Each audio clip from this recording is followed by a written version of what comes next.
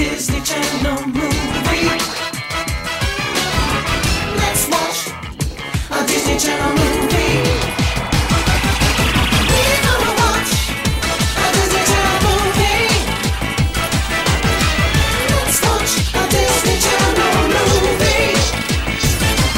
Let's watch a Disney Channel movie. Hello, everybody. Welcome to D-Comedy, our rewatch review, whatever you want to call it, podcast. This month, your D-commentators are me, Lucas. And me, Emma. And we are here today. Wait, I forgot. We have a guest, dummy. I know, I went into it too quickly. I was thinking we got to make sure to say we have a very special brand new guest D-commentator. Hey guys, it's me, Austin. I'm here to replace Dylan permanently. I'm just kidding. But I do want to Dylan. I want to achieve Dylan's status, at least a couple R.I.P. to Dylan, but I'm just different.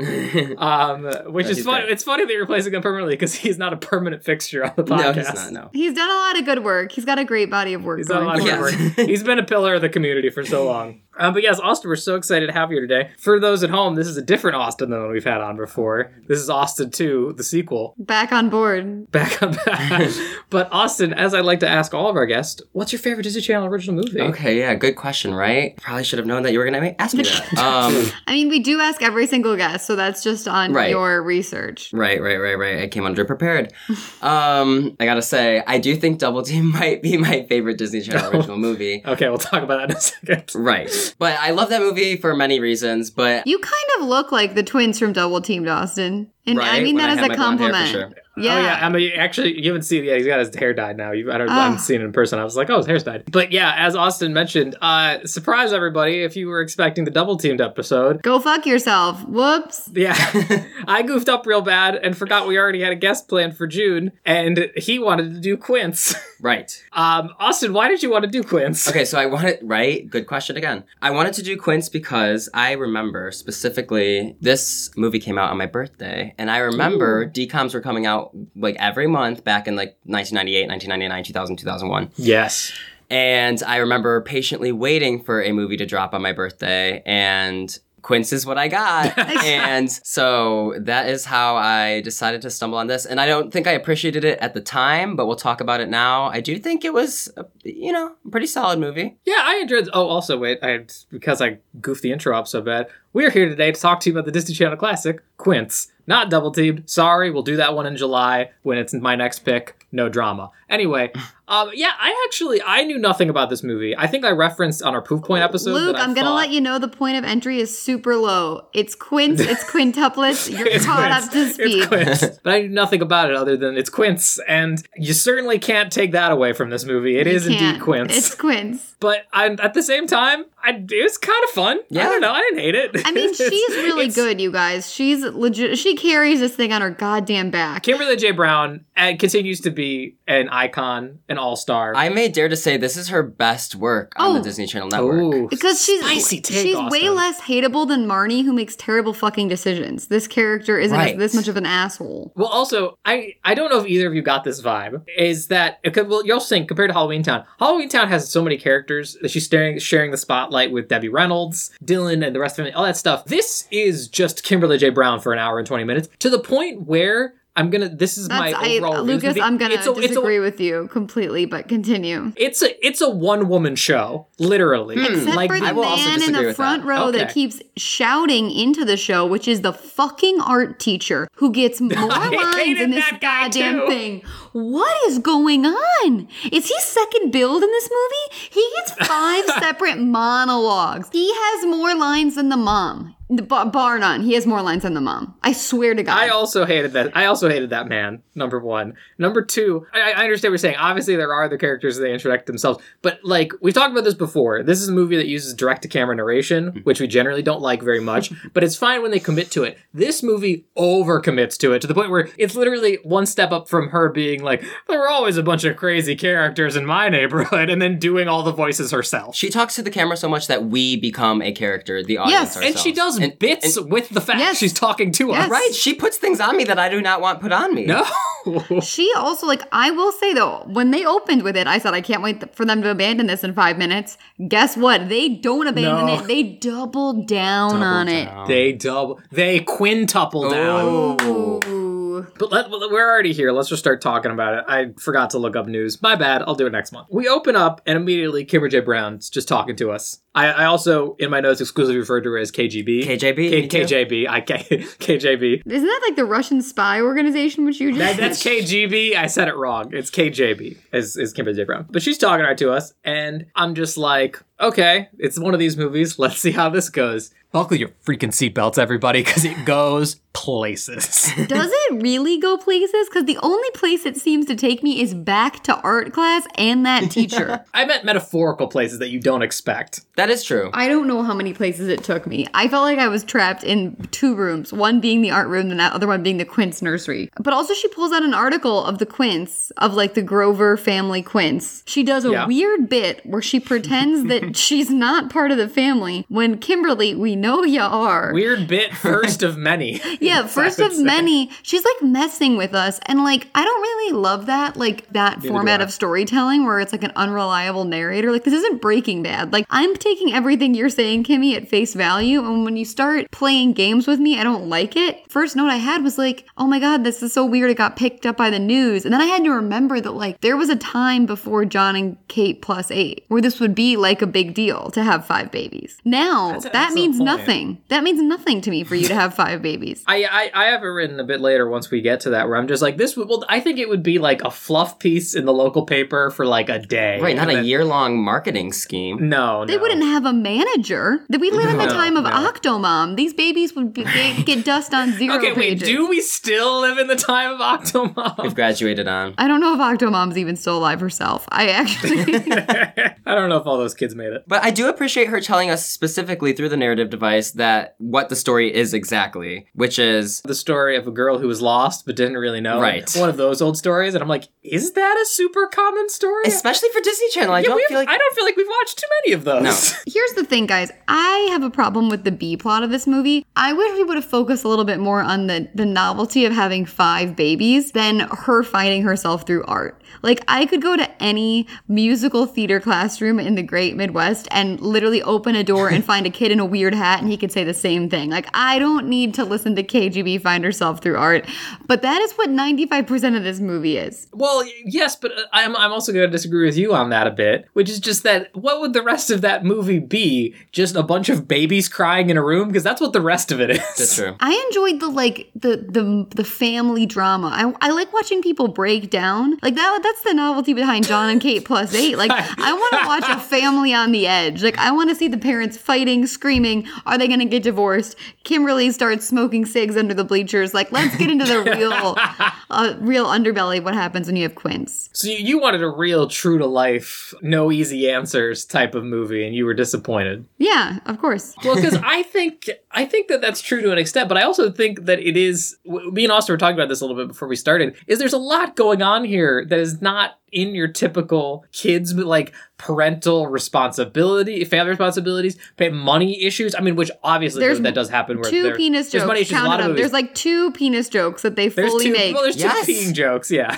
there's 2 babies pee on things. No, penis. Yes. They reference someone having a penis. Yeah. I do remember the one. I don't know if I remember what the second one is. So yeah, she's just giving us this like preamble of what this movie's gonna be, and my eyes bug out of my head as the credits are rolling because it says a special appearance by Don Knotts. Lucas, I dropped my computer. Don Knotts is in this movie?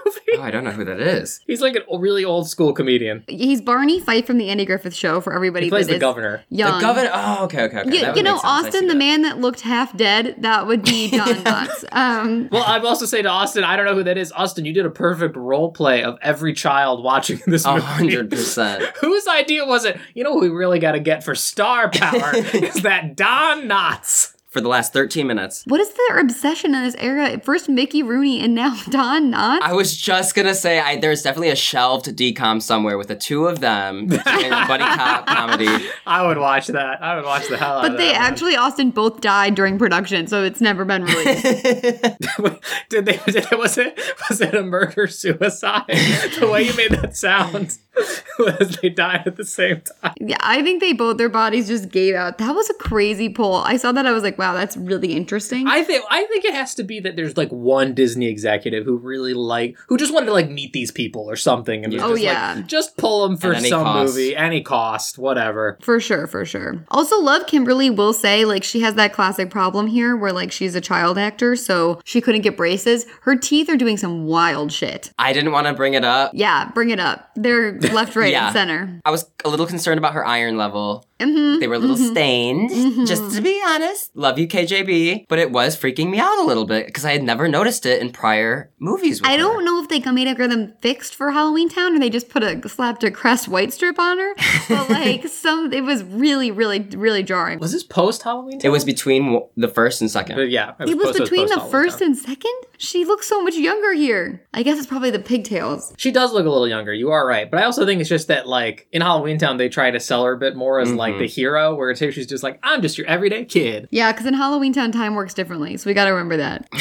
Very true. But so then we meet her family, and we already talked about it a little bit. I like this family. I wish we got a little bit more of them. I like this part where she just calls her dad a dumbass in the VO, where she's just like, here's my dad. He's always got a plan, and he's got a job. He's trying to go back to school, but he's fucking bad at school. What a dummy. This was the weirdest thing to me. What? In terms of B plots, was number one, that the dad is like, you always gotta follow the plan. You gotta follow the plan. And then also that like, oh, he's working really hard to get his degree. And I was like, good for you. And then she goes, but he sucks at it. And he's dumb. And I was like, wow. I was like, wow, a man working overtime to provide for his family, and you're going to like shit on him for trying to go to University of Phoenix online?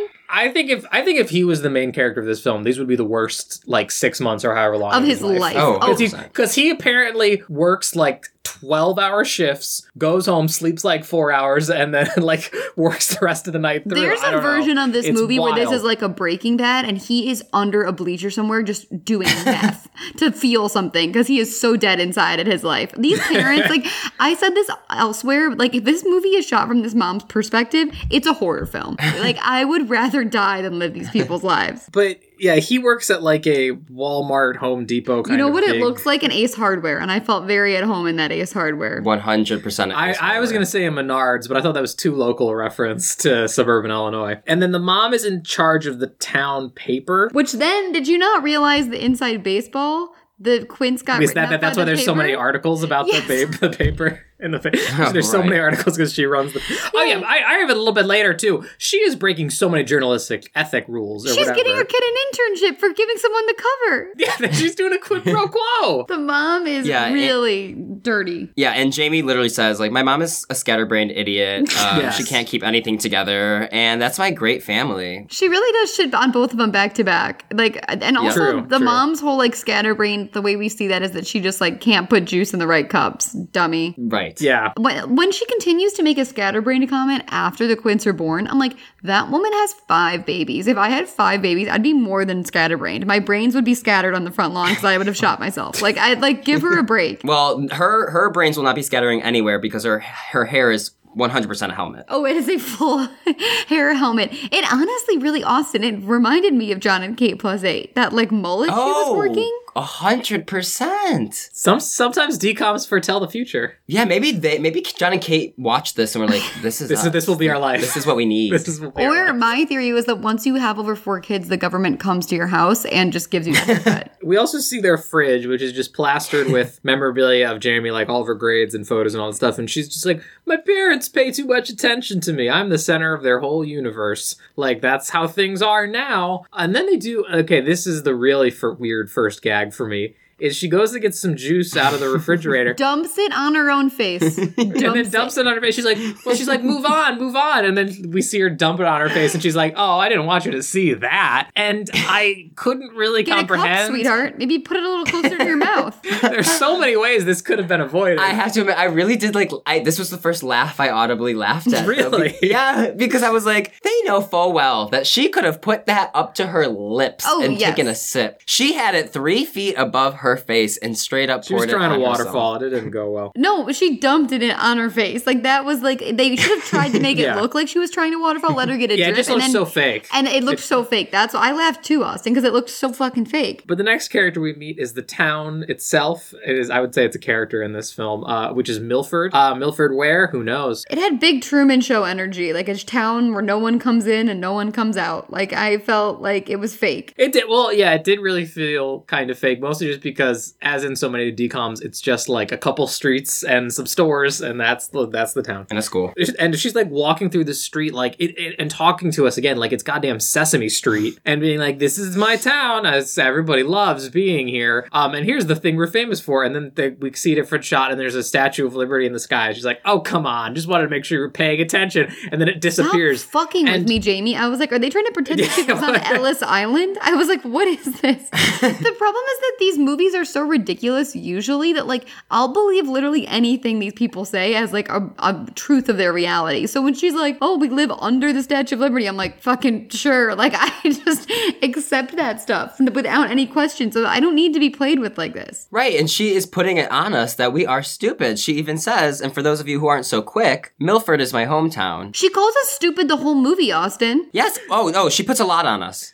I feel and I'm not having it. I feel like, and I know it's very early to be journeying into theory corner already. I kind of feel like, have you guys ever seen the Twilight Zone thing, where it's like the kid who is like, I thought you were going to say Twilight, and I was like, yes, I have seen Twilight. No. The Twilight. There's a Twilight Zone episode, and they made it into part of the movie where there's like this 8-year-old kid who has like superpowers, and he can like make anything real, do whatever, and his whole family is just terrified of him because if they upset him, he'll destroy them or whatever, because he's just a kid. He doesn't get like morals. And I feel like Jamie is in a similar position where she knows all. She knows she's watching the movie, and reality can be whatever she wants it to be, and she is like the apex being in this world, so she just looks down on all of us and everyone else. So she's WandaVision. Yeah. It is a little WandaVision. This is WandaVision. It's a little WandaVision. This is WandaVision. It's a little WandaVision. And the grief is that she doesn't know what she wants to do with her life. She's lost. So yeah, it's way more subconscious than right. WandaVision. Yes. Also, she's 14. Who the fuck has this much direction at 14? She really needs to relax. She is not 14. Honestly, when I watched this, I was like, why do I relate so hard to this now in my mid-20s? She's not sure which high school she's going to go to. I thought she's in a middle school. Yeah, she's 13. Or 13, but at the very end she says 14.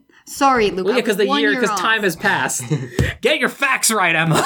So yeah, she's giving us all this narration, and then she's like, okay, time to go to my school. And I also said here, so the thing I said about the bits, like the Statue of Liberty, at this point, I was like, it was like when Willy Wonka shows up. I was like, at this point, you never know whether this person is lying or telling the truth. But also, it feels like, this is before I had the one-woman show thought, but it feels like someone has made a TikTok about how people talk in Disney Channel original movies and like their opening. And this is what she's doing. Like, it just feels so generic, where she's like, this is my school. It's great. I love it. You know, it whatever. Has that big meme energy of, and bet you wonder how I ended up here. Big meme energy. Record scratch.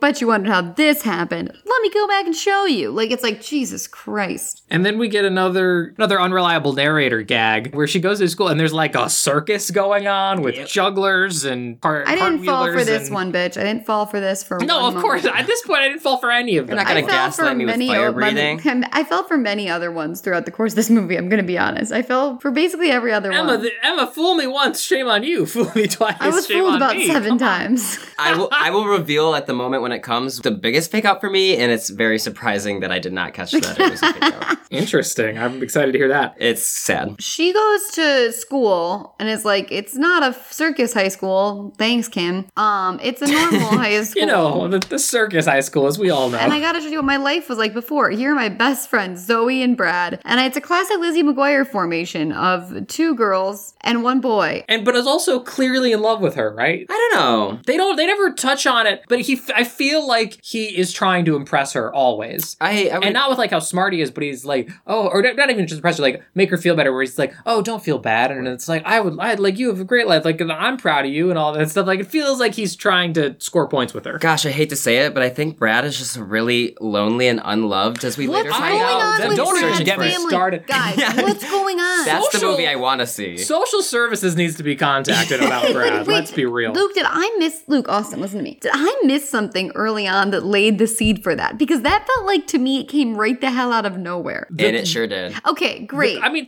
I think at any point it would have come out of nowhere. Yeah. But literally at one point, they're just like, oh, we know your parents won't show up.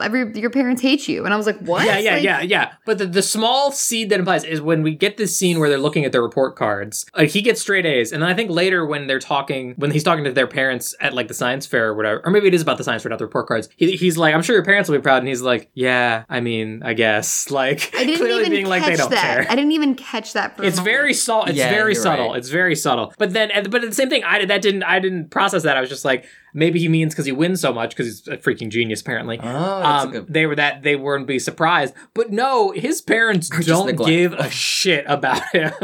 I just imagine he just goes home to like an empty house. Oh my gosh, and like a bowl of dog food. Oh.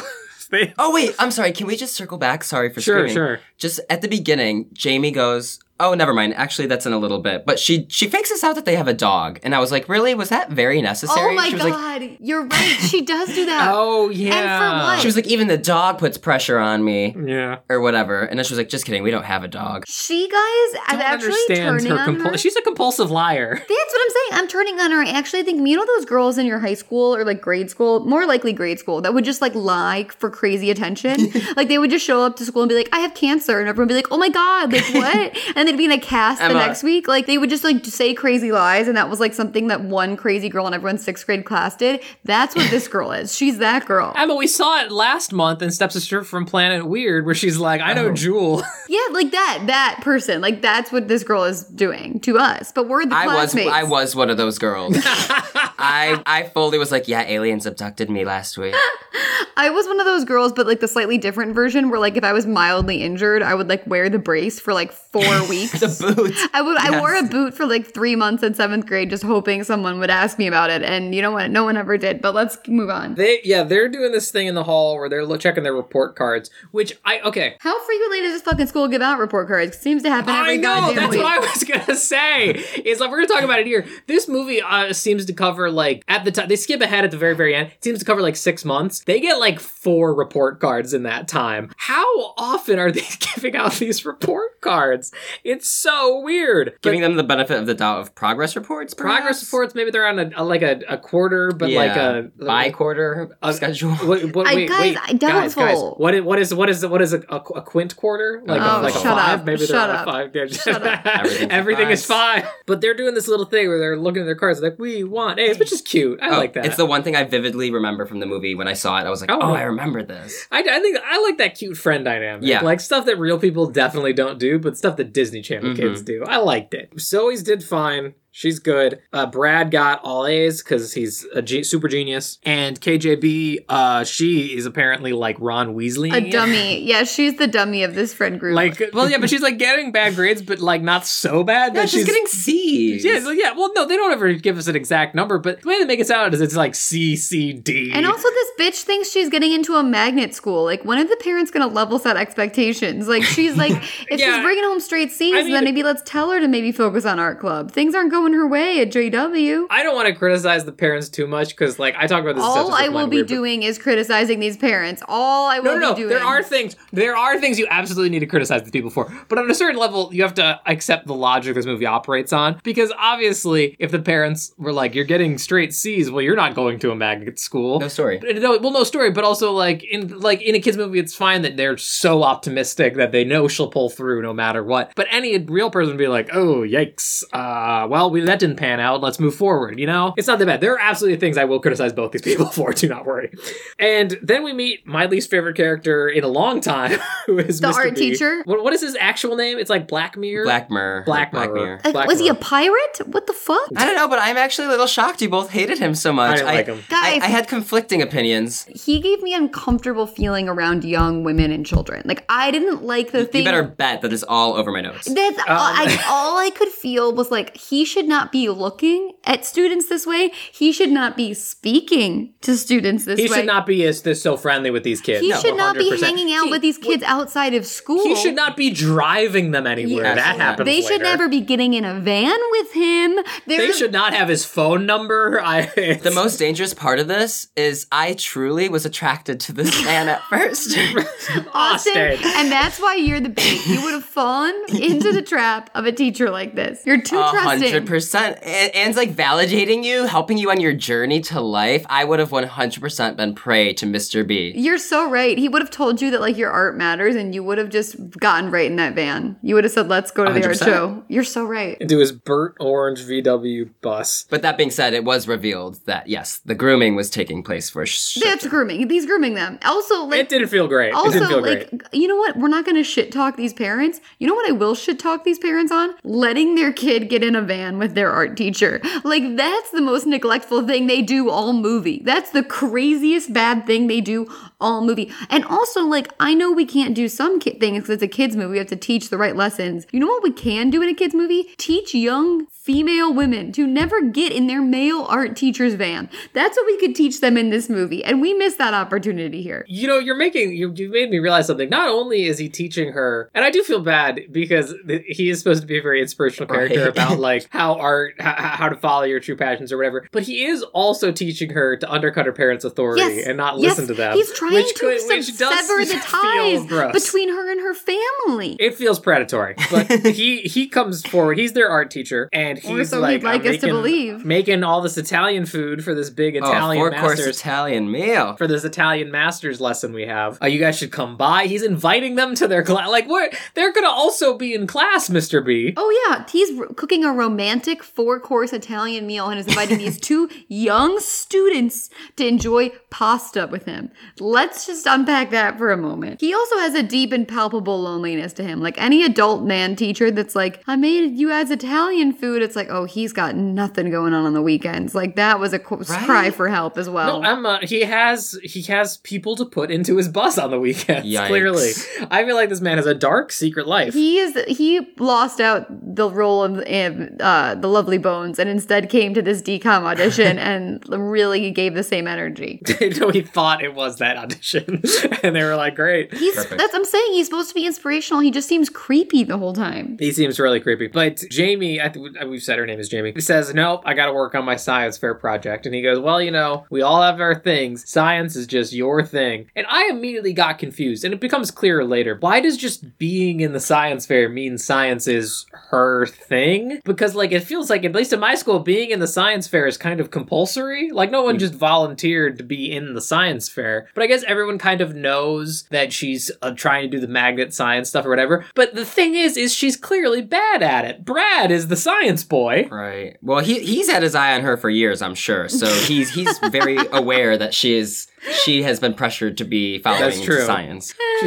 He's like, yeah, I've read, I know science is your thing. I only wrote that in my journal. How did you get that? I only know that your parents are putting too much pressure on you from years of listening to you talk to your friends. Also, like, wait, guys, why does everybody have to have a thing? Also, let's unpack that for a moment. Like, why are we back operating on High School Musical logic where everyone can only do one thing? I mean, to me, that just read as like, boiled down reality for a kid's movie or whatever. And like, I didn't read that much into it, but obviously, yes, you can do many things, Emma. But the way he said it was weird. I do agree with you. But yeah, she's gonna do this science fair. Oh, wait, sorry, just some really good 2000s lingo in here. Oh, please. When they talk about art club. Okay, he wants to join art club, that's why I don't know. Zoe says to Jamie, "Don't be a dragola, Jamie," which I think got a giggle out of me. Yeah. Yeah, I like that. I would say that today. Don't be a dragola. I don't hate that. Yeah, but the other thing she says is, my parents have decided to make this contest month. And I was like,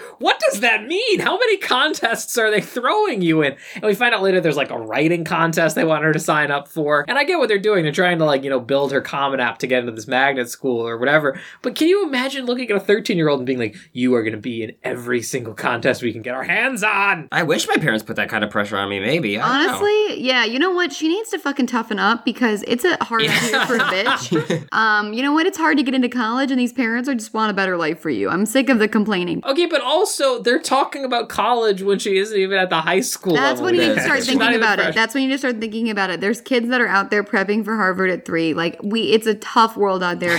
And you know what? Even if you do work that hard, Lori Loughlin will still pay for Olivia Jade to get into USC before you. So we don't have time to sleep. We don't have time to sleep. That's true. Her dad doesn't have Lori Loughlin money. But speaking of her dad, she leaves school and goes to his office to show him a report report card. And this was like the one, I think I laughed maybe 2 times. This was my one laugh. She goes up to him and says, I got my report card, and I know you want to look at it. And he's like, oh, please step into my office. And he just walks over to the toilets that are on display, and they just sit down. And she's like, Rumi, I kind of laughed at that. I was like, that was cute. Your laugh? That was a little laugh. Just a little like, that was kind of good. Okay, I like that. Okay. But no, once they took the sync part took it too far. And that's the other thing. I don't think this movie knows how to end its bits. Like, these bits that she's doing in the narration, like, to try and trick us, they just feel like they just drag on, and then she's finally like, oh, I was just kidding. No, like, she ends them by calling us dumb. She's usually like, oh, like, you guys fell for that? Fucking idiots. All right, next thing. I'm like, whoa, okay, thanks a lot.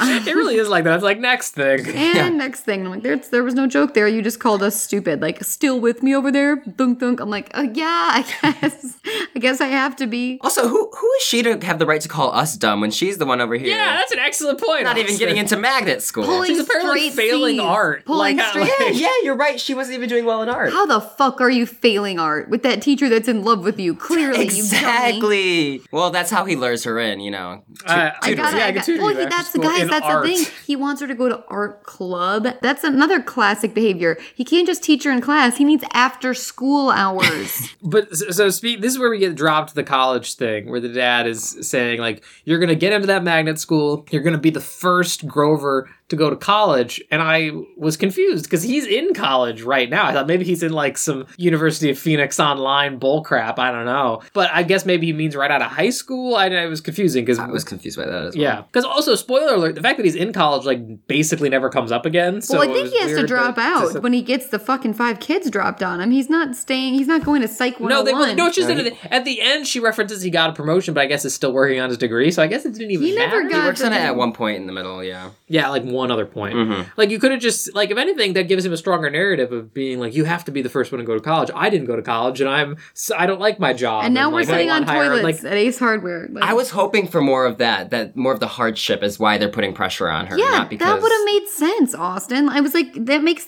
them, like, way more, like, likable. And exactly. Because you can identify with them more, that they just want her to have a better life. Exactly. And instead, the pressure here is just that, like, she is the only star in this galaxy. Yeah. And so all of their focus and attention is making sure she shines as brightly as possible, even though she just kind of wants to do her own thing. Which also, to her credit, she could do something to communicate that a little bit. But then again, she's lost and she didn't even know it. Oh, but I will give her mad credit because she does communicate very well at the end of the film, her feelings. And I'm like, I don't think I have ever seen someone express their feelings so well in a Disney Channel original movie. I agree with you. I was going to talk about that when you get there too. I think we've seen a lot of movies that have very stereotypical heart-to-heart moments. I think the heart-to-heart talks in this movie are good. She's I think good. they nail them. They feel genuine. She sells them well. You feel the emotional. They feel like they're just the right length. They work very, very well. Like, that's the thing is, I said up top that I liked this movie. Yes, it's inherently kind of silly, but like the emotions do land for me in a weird way. Like, it works, even though I didn't expect it to. The emotions in the next scene really got me. Like, not a lot. I don't know why I didn't connect with the dad. Probably because men don't deserve rights. But in the next scene,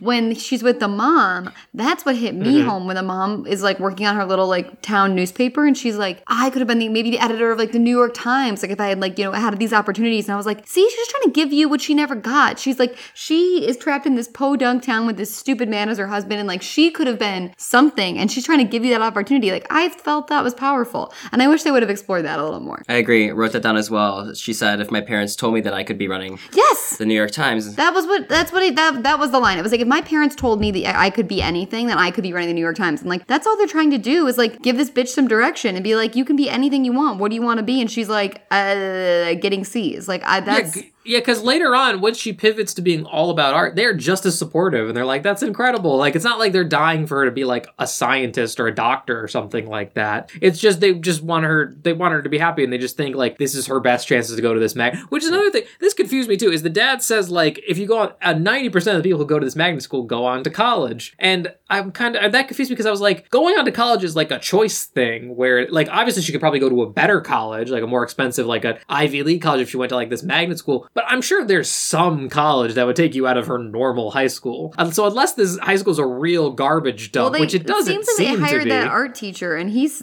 like, his recommendations must have been sparse at best. I don't think that man has any real qualifications. But yeah, she goes to see the mom next, and this is the scene we were talking about where the mom's on the phone with somebody being like, she's a hard worker, she's great, and she hangs up and goes, I'm trying to get you an internship. Oh no, sorry, she doesn't hang up. She covers the mouthpiece, and then she's like, great, I'm so glad you'll meet with her. I promise you'll be on the front page of tomorrow. And I was like, you super can't do that. Like I said, she's violating every journalistic... Nepotism is a disease, guys. This is how everyone gets ahead. You gotta learn it early, Kim. You gotta get your foot in the door any way you can. The mom just gives her the same basic spiel the dad did, like, oh, your grades aren't great, but you'll pull it off somehow, even though that doesn't make any sense. We cut to her room that night for her to work on her science project. Don't they have dinner first? I don't have any dinner. I don't have any dinner. Oh.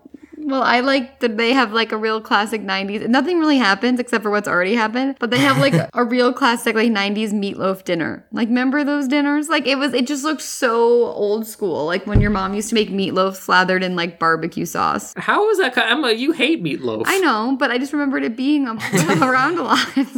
Yeah, but whenever mom would make meatloaf, you'd throw a hissy fit because you hate meatloaf. If I remember your words correctly, food should not be served in loaf form. Yeah, and you know what? I regret that. We all have a lot of regrets of things we said when we were 14, but now it looked comforting to look back on it. But she's up in her room working on her science project. She's talking to Brad, I think, or Zoe, or both of them, I don't know, on her phone. And I immediately was like, oh, this is a see-through plastic phone. I love it. Yes. It made me feel things. And I didn't get, okay, they don't make clear what her science project is. There's like a bike on a table. She has like onions or a potato or something. But then she plugs something into an onion. She plugs something into an onion. That's all I saw. Yeah, but then in the fantasy, it's like fake cold fusion or whatever with an onion. I don't know. But I just didn't get what, like clearly the set designer was just told, like, just put some vaguely, like, engineering sciencey things around. And they're like, well, I got this half a bike. It doesn't fucking matter because she loses anyway. So moving on. Yeah, it honestly gives me whiplash because, like, she's in there talking to Brad being like, they're still putting all this pressure on me to do great. And then the dad comes in being like, I'm putting pressure on you to do great, whatever. And then she goes, okay, well, I need to work on my science project. I'm sure it's going to be great. And then hard smash cut to her fantasy of the science fair where she's like, oh, come on. You didn't really believe this. And then it turns out Brad won inventing, I don't know what his thing is. Yeah, it's like, it looks like it's like a ship's wheel that you spin around. It's some other like something. Yeah, some nonsense. You know what it can't do though? Make his parents love him. Oh, that's true. Woof, woof, woof. Da da da da da da da da. Wait, prior to the science fair sequence, the dad and Jamie have a heart-to-heart, I believe, in her bedroom after that phone call. Oh, does this count as a heart-to-heart, though? Well, I thought it was a nice, relatable moment where he was like, in high school, I was good at photography. Oh, yeah. But it wasn't part of his plan growing up. So you think maybe he would learn from experience that he didn't like changing his course of action, so he wouldn't make his daughter do that. But then again, I guess she really didn't have a course of action. She was lost, and he was just trying to give her one. And here's the thing, Austin. What this movie is letting us know, which is a universal truth, which is that we will all just repeat the same mistakes of our parents over and over again until we die. That is kind of the theme of the movie. There's a few. There's definitely a few. I feel like this movie's got a lot to say, but doesn't know how to say it. But I mean, also, what I just took from this is that a lot of us end up in careers we don't like. Yeah. to support ourselves. I think the theme of this movie is that life is a nightmare, and there is no escape. Like, you're going to be in a job you hate, you could have 5 kids, and that's going to fuck it up even more, and just keep chugging. But so yeah, we're at the science fair. Brad wins, obviously. That's the thing that gets me, is like, you know Brad's going to win. He seems to win all the time at these kinds of things. Like, there's like a creative writing one, and I don't think Brad would maybe be great at that. I don't know how prolific this man is. But, like, you know she has to be better than Brad, which she is not. Right, they should find another avenue. They're setting her up like a pig for slaughter at a certain point. It's like they know how good Brad is at science. Stop trying to make science her thing if she's going to get whipped by Brad every single time. Insanity is doing the same thing over and over again and expecting different results, and that's exactly what these parents are doing. They're just throwing her against the wall of academic achievement and hoping she'll one day stick. Also, like, did they ever think to actually bring her to a tutor, perhaps? You know, if that's an excellent point. They just think she's great already.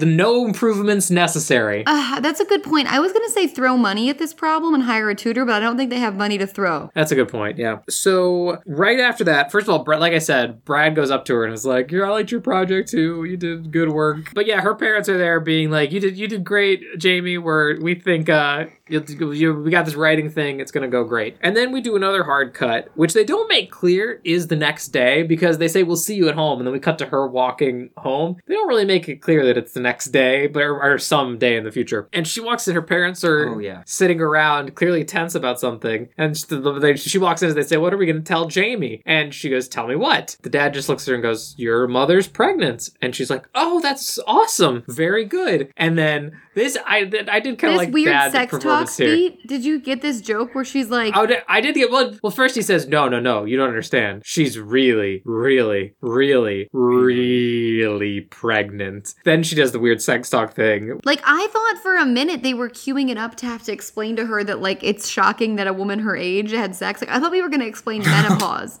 for a moment. And then I was like, I was really confused where we were going with that. And then she was the like, mom just pulls out a graph being like, you see, honey, my uterus. See, like, you're 14. And so this is unusual. But, like, no, what she just is like, oh, I'm having quintuplets. Like, and Jamie does the weird thing, well, it's when a man and a woman really love each other. I'm honestly surprised Disney even touched that with a 10-foot pole. Like, she jumped into her version of the sex talk. That's what I was saying. There's some weird things they go for here. Yes. Also, before this happens, she tells us to be careful what we wish for because she said she wanted all this attention off of us. And I was like, can we not make this a you wish moment? Yeah, and in a weird, bizarre way, Austin, it's kind of like this is one of those wish fulfillment Disney Channel movies where, like, the kid wishes that his little brother was gone and then he's gone. And, like, it's not that because it's not magic, but it is kind of that. Like, she wanted something and to take the pressure off. These Quints arrive to take the pressure off, and then it's like, be careful what you wish for because now your parents don't care about you. I do think it is in a scene where the dad's like collapsed in his chair and just goes, it's Quints. It's Quints. That's the first time they say Quints. They will exclusively be called the Quints throughout the rest of the film. If you go to the IMDb of this That's not the website. IMDb? Atta girl. If you go to this movie, I was trying to figure out this actor's name that plays the dad because he's very Dan familiar. Roebuck. He's one of the hardest working people in Hollywood. This has an endless credit list. If you clicked on the character, I accidentally clicked on the character in this movie instead of the actor, and it goes to the characters page of Jim Grover from the movie Quints, and it has just one box and it says famous lines. It's Quints. It's Quints, baby. It's Quints. And a famous line. As I said up top, it's Quints, and we can't take that away from it. So then we get a montage of them just scrambling to, get everything ready for these 5 babies, which seems to span the length of her pregnancy, but we never see her, like, super pregnant in the montage. It's only at the end of the montage does she have, like, a No, stomach? Not even at the end of the montage. Not even? From the aerial shot, they never stuff her. But yes, once they sit down and all that, she is stuffed. But yeah, I actually thought the montage was a really successful way to show this passage of time. I think this montage was fine. I question this a bit later, but I find it strange that all the babies, like, you put all of their cribs right next to each other, because then if one wakes up, it's going to cry and then wake the other ones. Okay, this wasn't my note at the end of this movie, but I'm going to move it up here because it makes more sense here. They end this movie on a positive note. All is not well and good because they're in at most a 3-bed, 2-bath tiny home in Milford. Like, they have 6 children now. They need a new house. Yeah, it definitely they're dancing on the lip of the volcano as it is. And I think exactly that's tomorrow's problem, and they don't even know if they're going to reach tomorrow at this point. You're so right. Okay, that's what was stressing me out about that. Moving on. Well, not at this point. Once it happens, and keep in mind, it happens now. The montage happens, and then she, like, walks in the door, and then she's like, contractions! It's happening! And so they drive to the hospital. The dad almost leaves her behind, which I thought was some good foreshadowing a little bit. Like, they already forgot her. Oh, it is foreshadowing, for sure. Kind of when she was in labor, I kind of wanted her to scream, it's Quints! The Quint, 5 children are passing through my vagina right now. Yeah, she could have had his iconic line. It could have been on her IMDb page. Yes, right. That actually I would have liked it more if the Quints were a surprise, honestly. Or it was supposed to be quads, and then it's Quints. Or she just had to go to the bathroom really bad and 5 babies came out. No, not like I didn't know it was pregnant, Austin. Austin, she's in a 7-Eleven. And we don't believe in ultrasounds or whatever. I don't know. 7-Eleven bathroom, and she just shits out of my face. I don't want to have that think about that while I'm trying to record the rest of this episode. Guys, there's episodes of that show, I didn't know I was pregnant, that live with me forever. Like, they live with me. Like, I'll be trying to fall asleep on a Wednesday, like this week, and I'll wake up and think about someone giving birth in a 7-Eleven bathroom. Like, I cannot shake those thoughts. No, me too. They still creep in every now and again. So yeah, they rush to the hospital, and yeah, we get the scene of, like, okay, first one's out, it's Adam, they name all the kids. Weirdly, Brad and Zoe are there? So weird. Yeah, you know, why don't you let her where you bring children... your two friends to your siblings' Yeah. Well, not even the hospital. Why would your parents be like, call Brad and Zoe and get them over here? They gotta be a part of this. You know that thing where you hand out food to strangers after the birth of every child? Well, no, this is a bit. I think it's supposed to be like when you hand out like cigars that like the baby's been born, but they're kids, so they hand out lollipops. Lucas, I liked handing out the lollipops. Jump through to get to that. I didn't even think about that, but it's still so many degrees away. I don't know. I wrote it down because I wasn't totally sure if that's what they were going for, but I think so. But yeah, they're just like, and there's 5 of them, so they keep handing them, and there's only 2 people in the waiting room, so they're handing like 10 lollipops to them at once, being like, yeah, they're all born. What are the names? Can anyone do the names? Adam? Oh, God. Oh, I have them all down. Yeah. Oh, dang. Adam, Becky? Hang on, let me, Austin, just tell me if I'm right. Yeah. Adam, Becky. Yeah. There's Eddie. Eddie's the 5th one. Oh, well, I'm not saying them in order. Okay. I'm just going off what I remember. They're in alphabetical order. How disrespectful of you. I'm sorry. There's 2 girls, and I got Becky already. You're forgetting my favorite. What's your favorite? Debbie. Oh, Debbie, yes. Of course, Debbie the baby. Lil Debbie. Debbie's a chunky queen, and I respect her. Yes, and then Charlie. Good luck, Charlie. I fucking hated Charlie. I didn't like Charlie's energy. He was the one I hated the most. Emma, did you vibe check all of these babies? Yeah, and I really connected with Adam and Eddie, and Charlie not so much. Oh, Adam's the star of them, in my opinion. Oh, 100%. He's the headliner. He's a drama, more ways than one. He's a drama king for sure. When he tries to run that fever and get everyone all freaked out in the climax, like, he knew what he was doing. He was like, time to bring this family together Adam style, and he faked the temperature.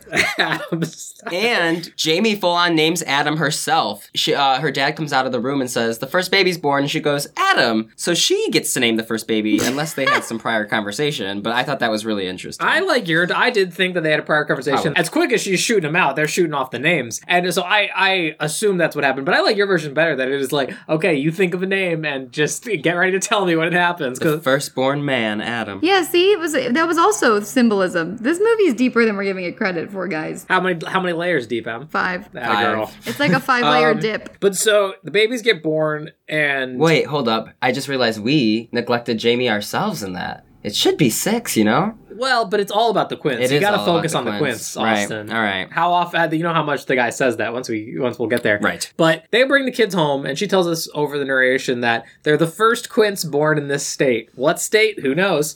You'd think, considering they talk about that, and we meet the governor of this state, they would just tell us. One. Just pick one. There's 50 of them. You're not gonna go wrong. But yeah, they've become like a news phenomenon, and there's like reporters outside with cameras Lucas, and stuff. You missed my favorite part in the waiting room where the dad comes out and he's like leaning against, he's like sweating and like leaning against the wall, and he's like, it's Quints. And the 2 people that they handed the suckers to in the waiting room approach the dad, and one of them gives him a teddy bear and goes, you're gonna need this. And then the woman just hands him a bottle of loose pills and goes, you're really gonna need this. She does do that. I forgot about that. What were those pills? Did she just give him Klonopin? Oxycodone. I said, Austin, I literally have written down, that's Klonopin and just a few loose oxys in there. Like, she's like, you're gonna need this. And that starts the B plot of this movie that we don't see, which is his spiral into drug use, because that's the only way he's dealing with working this much. Emma, that's such a good point. She was clearly an agent of whatever the drug company. What's the drug company that makes OxyContin that basically started the opioid crisis?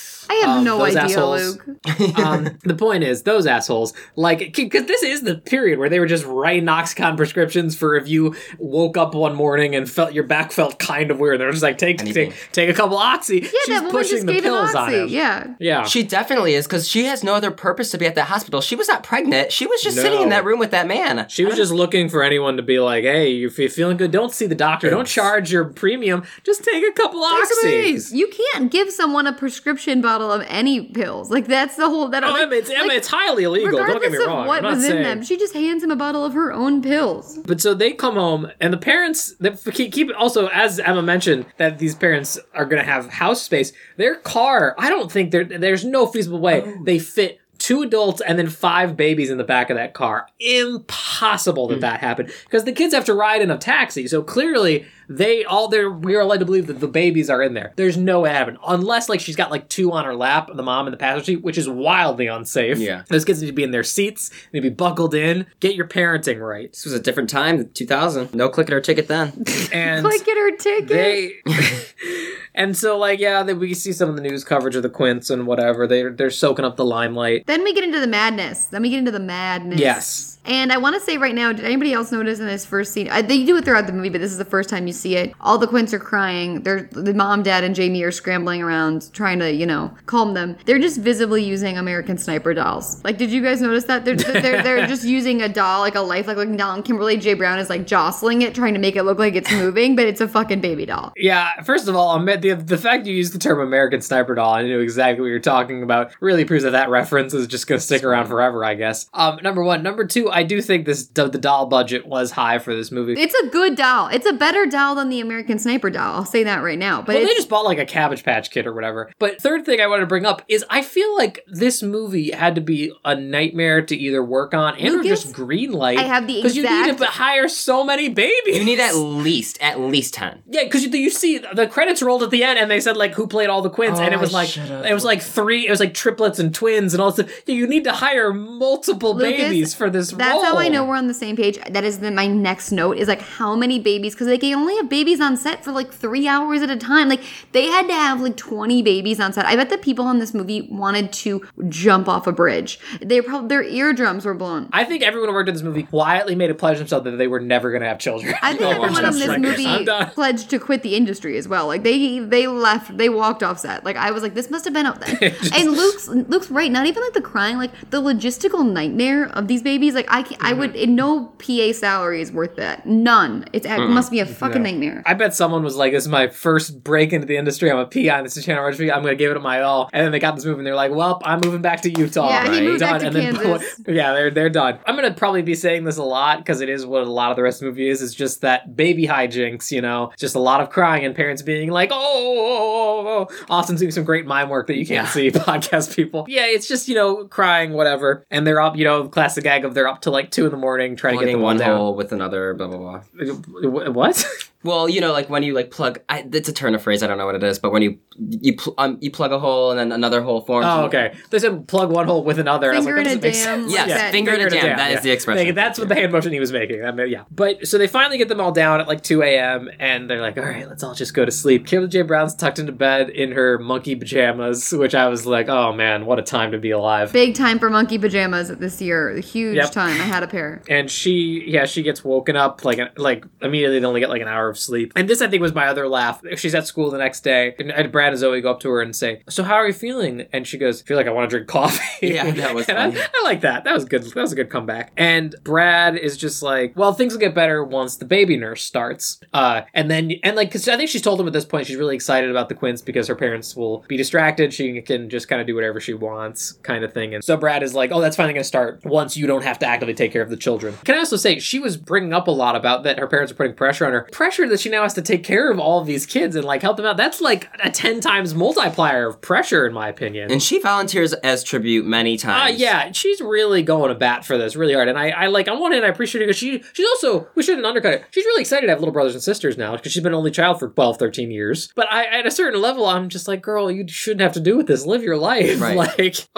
And then we meet my favorite character in the movie, Queen Fiona. I loved this woman. Again, I don't want to bog down this movie with reality. How the fuck were these people affording a baby nurse? You know how expensive that is? Because the dad was working non-stop hours. They literally say, we can't afford her to keep her full time. Okay, I did appreciate that. Then after like 20 minutes, they finally then have a meeting where he's like, I cannot afford to keep this nurse. Yeah, that's what I'm saying. I like the financial problem in this as opposed to other movies where they're just like vaguely like, we can't keep the farm, Like this one, it's like, no, like these children are running us ragged. Sorry, really quick, before Fiona comes into the picture, they're at school again. We see the art club teacher again. Oh my god. The art teacher literally hands Jamie a picture of her, like on him, just waiting to give to her. The monologue he gives here, though, guys, is also fucking insane. He's like, where is your heart, Jamie? And it hits her hard. Where is your heart? Don't speak to a child like that, sir.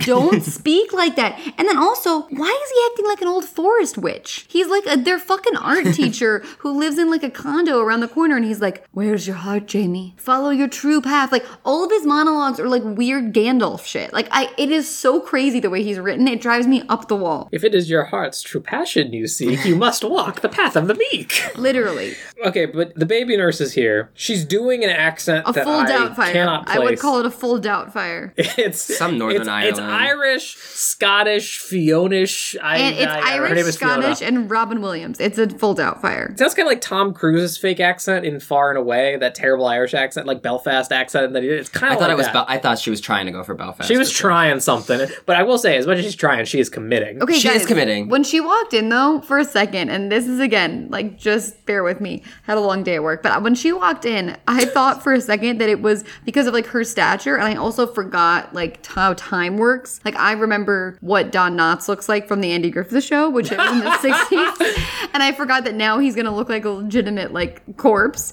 I thought that it was loved that Fiona was Don Knotts in a wig for a moment. I was like, there is Don Knotts. I would have loved seeing Don Knotts Mrs. Doubtfire this family. Are you kidding me? I thought it was a full Doubtfire, not just an accent, a full Doubtfire, and it was Don Knotts in a wig. And my heart soared, and then it sank back into my chest when I realized it wasn't. But I just like the energy this lady brings. She gives the movie like a shot in the arm a little bit, where she's just like, I thought they were going to do a bit where she like comes in and sees it's 5 babies and like leaves because that's too much. But she's like, no, I'm here. We're doing it. We've got a schedule. I'm going to keep everything organized. We've got a plan. Again, that's a weird thing. Then we get another montage of her like taking care of the babies. Jamie's helping, and she has this weird thing where she just calls them numbers, where it's like number 1, number 2, number 3, number 4, number 5, and then Jamie's number 6.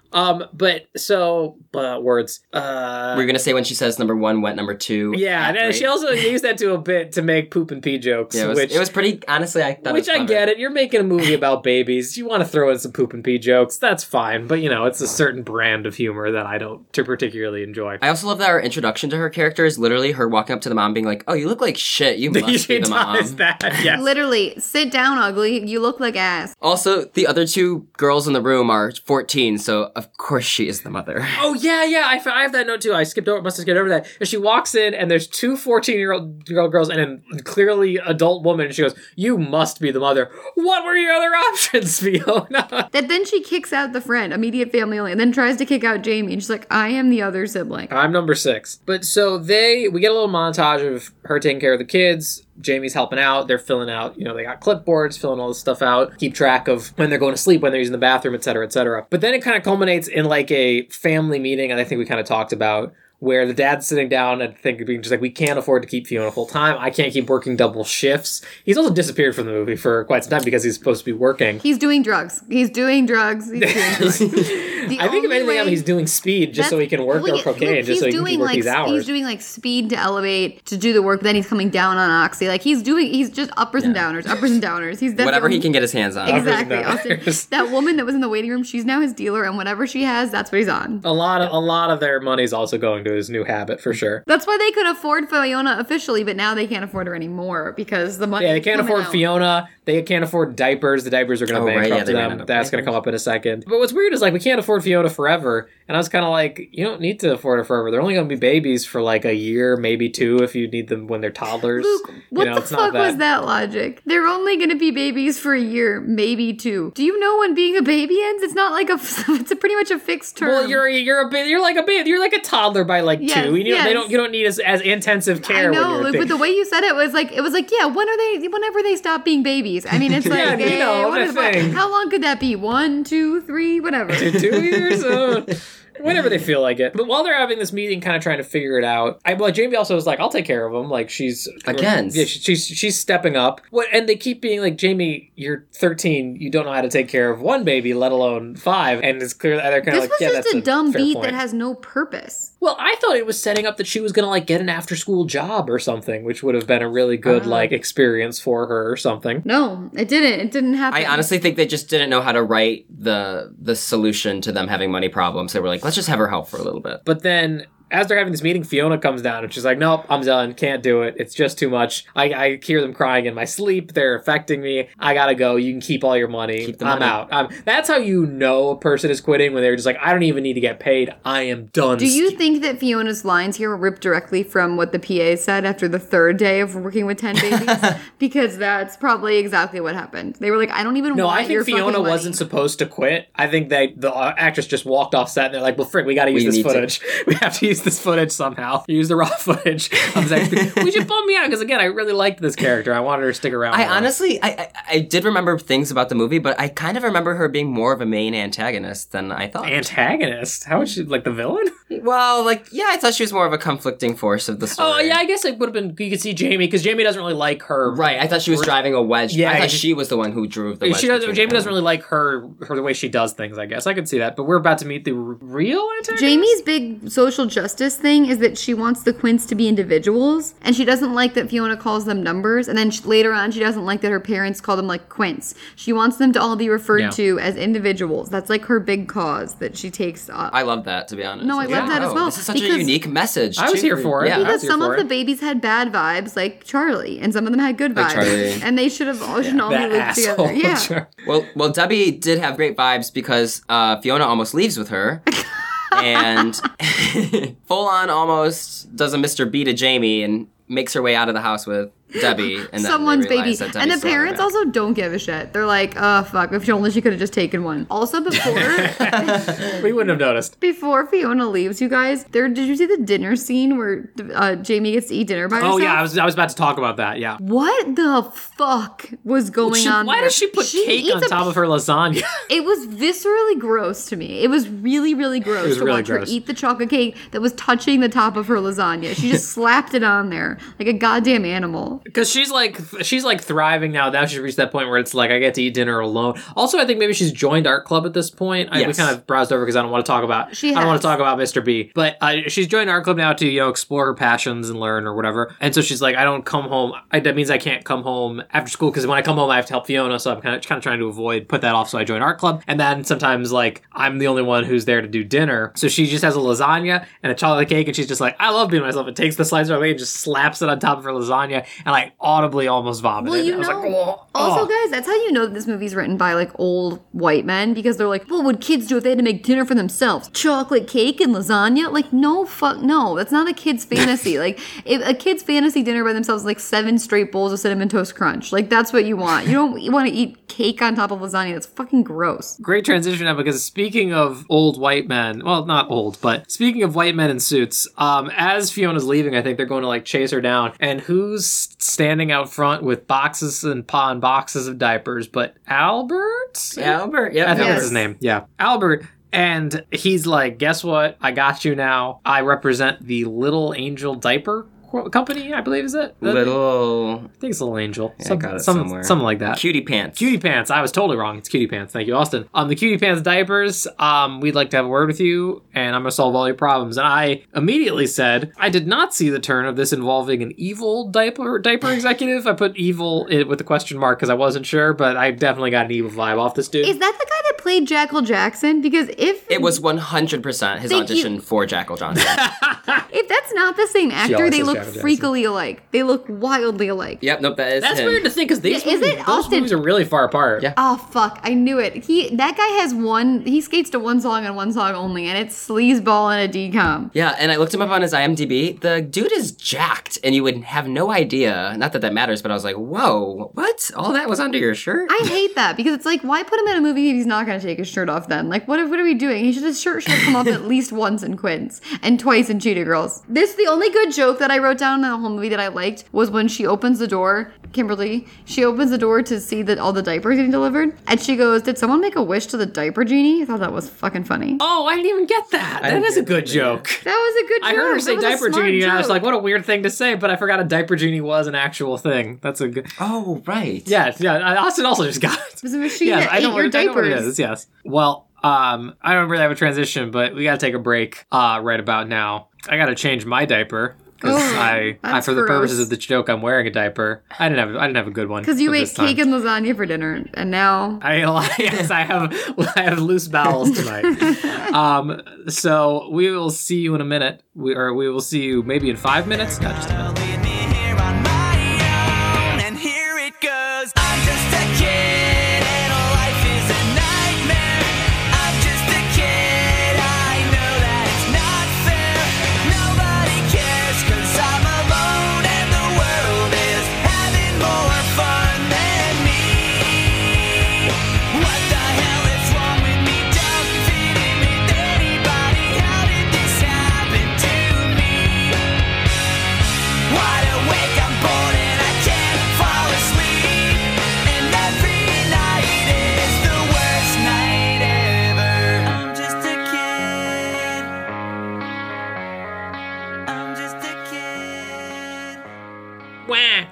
wah. We're back. I fucking hated that so much. 5. My body just went into full fight or flight. I actually hated that.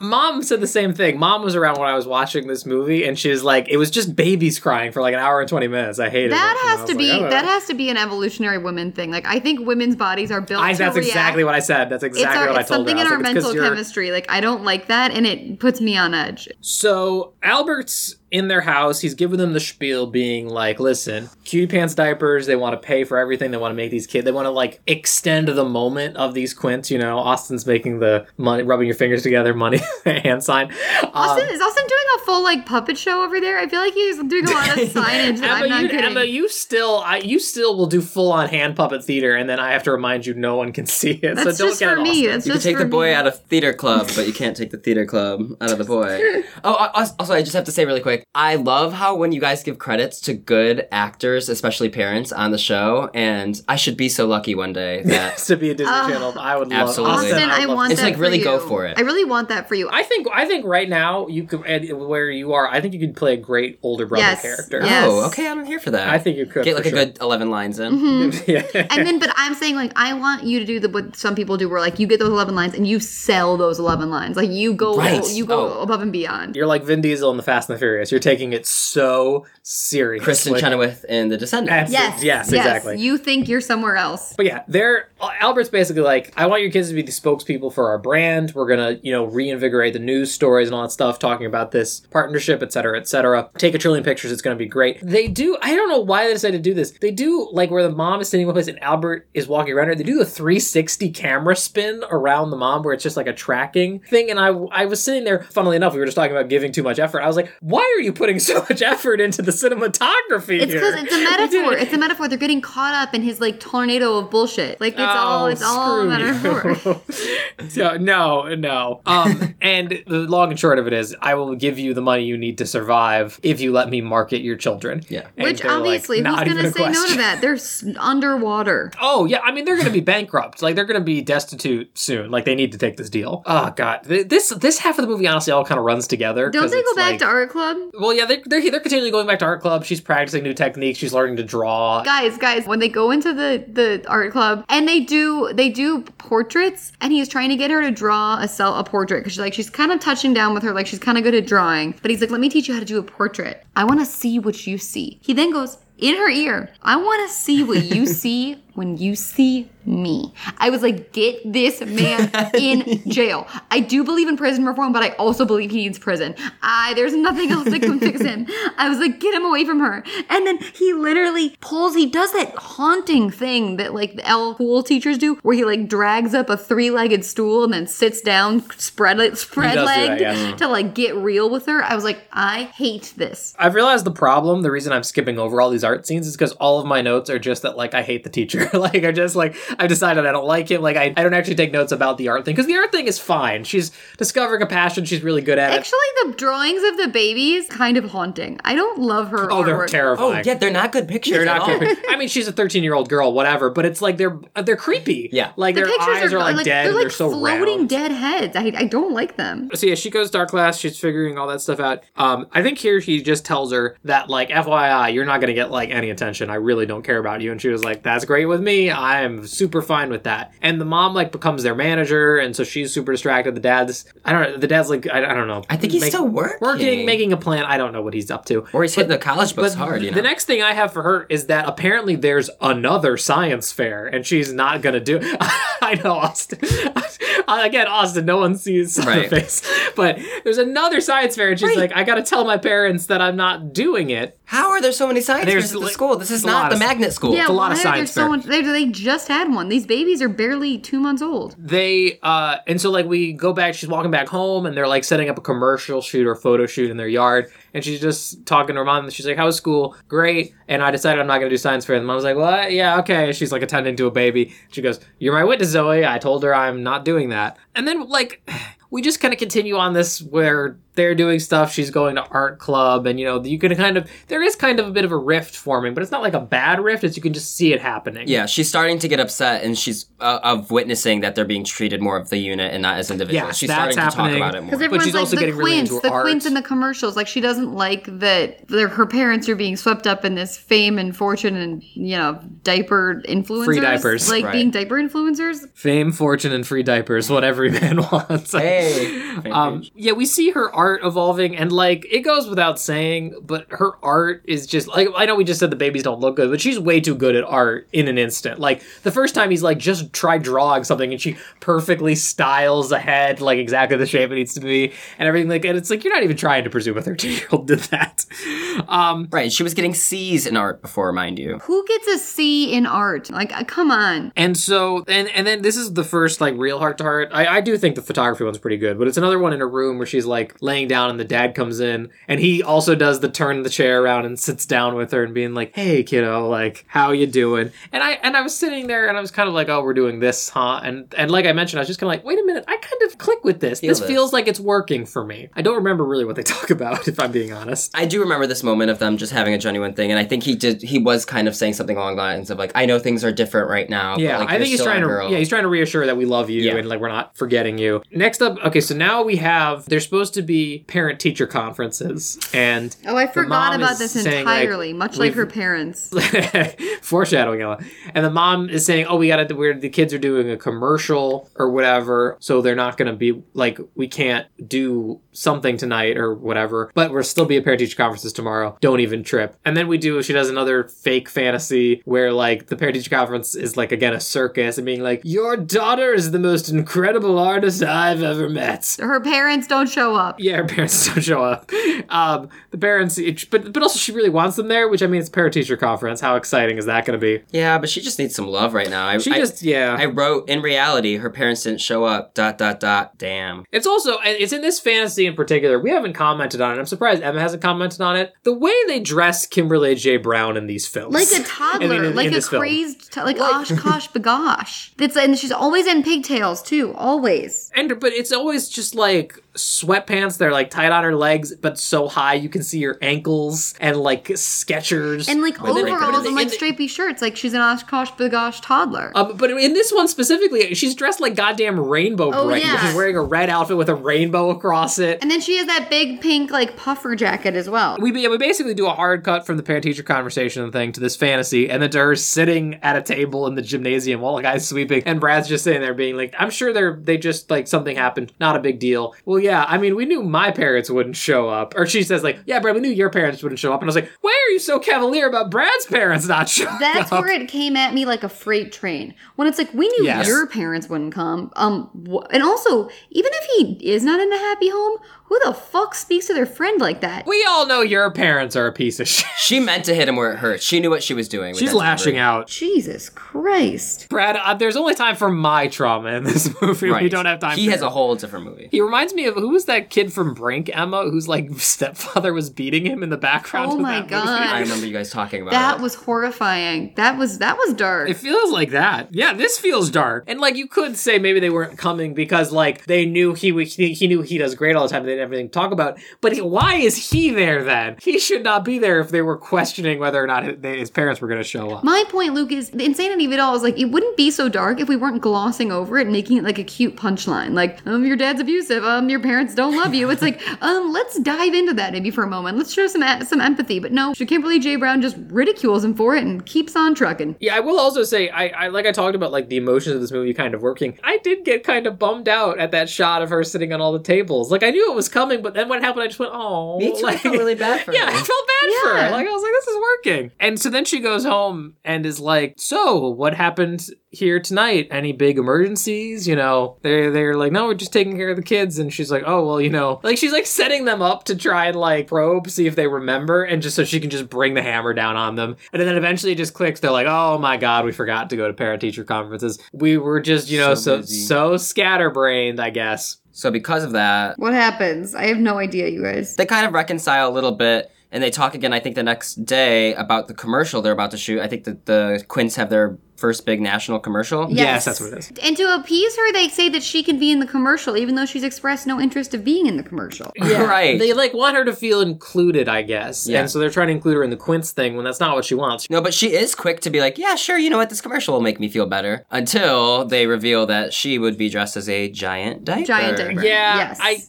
I saw that coming, that it was gonna be something embarrassing. But I gotta admit, the diaper costume they made for this 2 seconds of screen time was pretty good. Pretty iconic, very cute. It was cute. She honestly looks kind of cute in the little hat. Yeah, the hat made me laugh. I was kind of like, this is pretty good. I like this. Like, it was expected, but I still, like I said, I expect things, and then they come and I'm like, actually, I did enjoy that. Right. Like, you know what's coming, but not in a bad way. You can totally cut this out, but I am on hold right now for an adult diaper job. Oh my God, I hope that this is a sign. Wait, Austin. why would you be in that commercial? Because, they just need young people. But why are they young for adult diapers? Isn't that mostly an elder person product? To show, to market to the younger Oh, they're trying to reach It young can be for demographic. anyone, Yeah, Luke. because It could be... there are people, yeah. There are people with bladder problems. I'll I guess. take the money, so. Yeah, no, definitely take the money. I was just confused by the circumstances. So yeah, we basically just said she's in a funny diaper. Haha, she doesn't do the commercial. After the diaper, I'm only growing more and more concerned about Brad. Is there another Brad? Okay, there's a scene where he absolutely freaks out on her, right? Is that what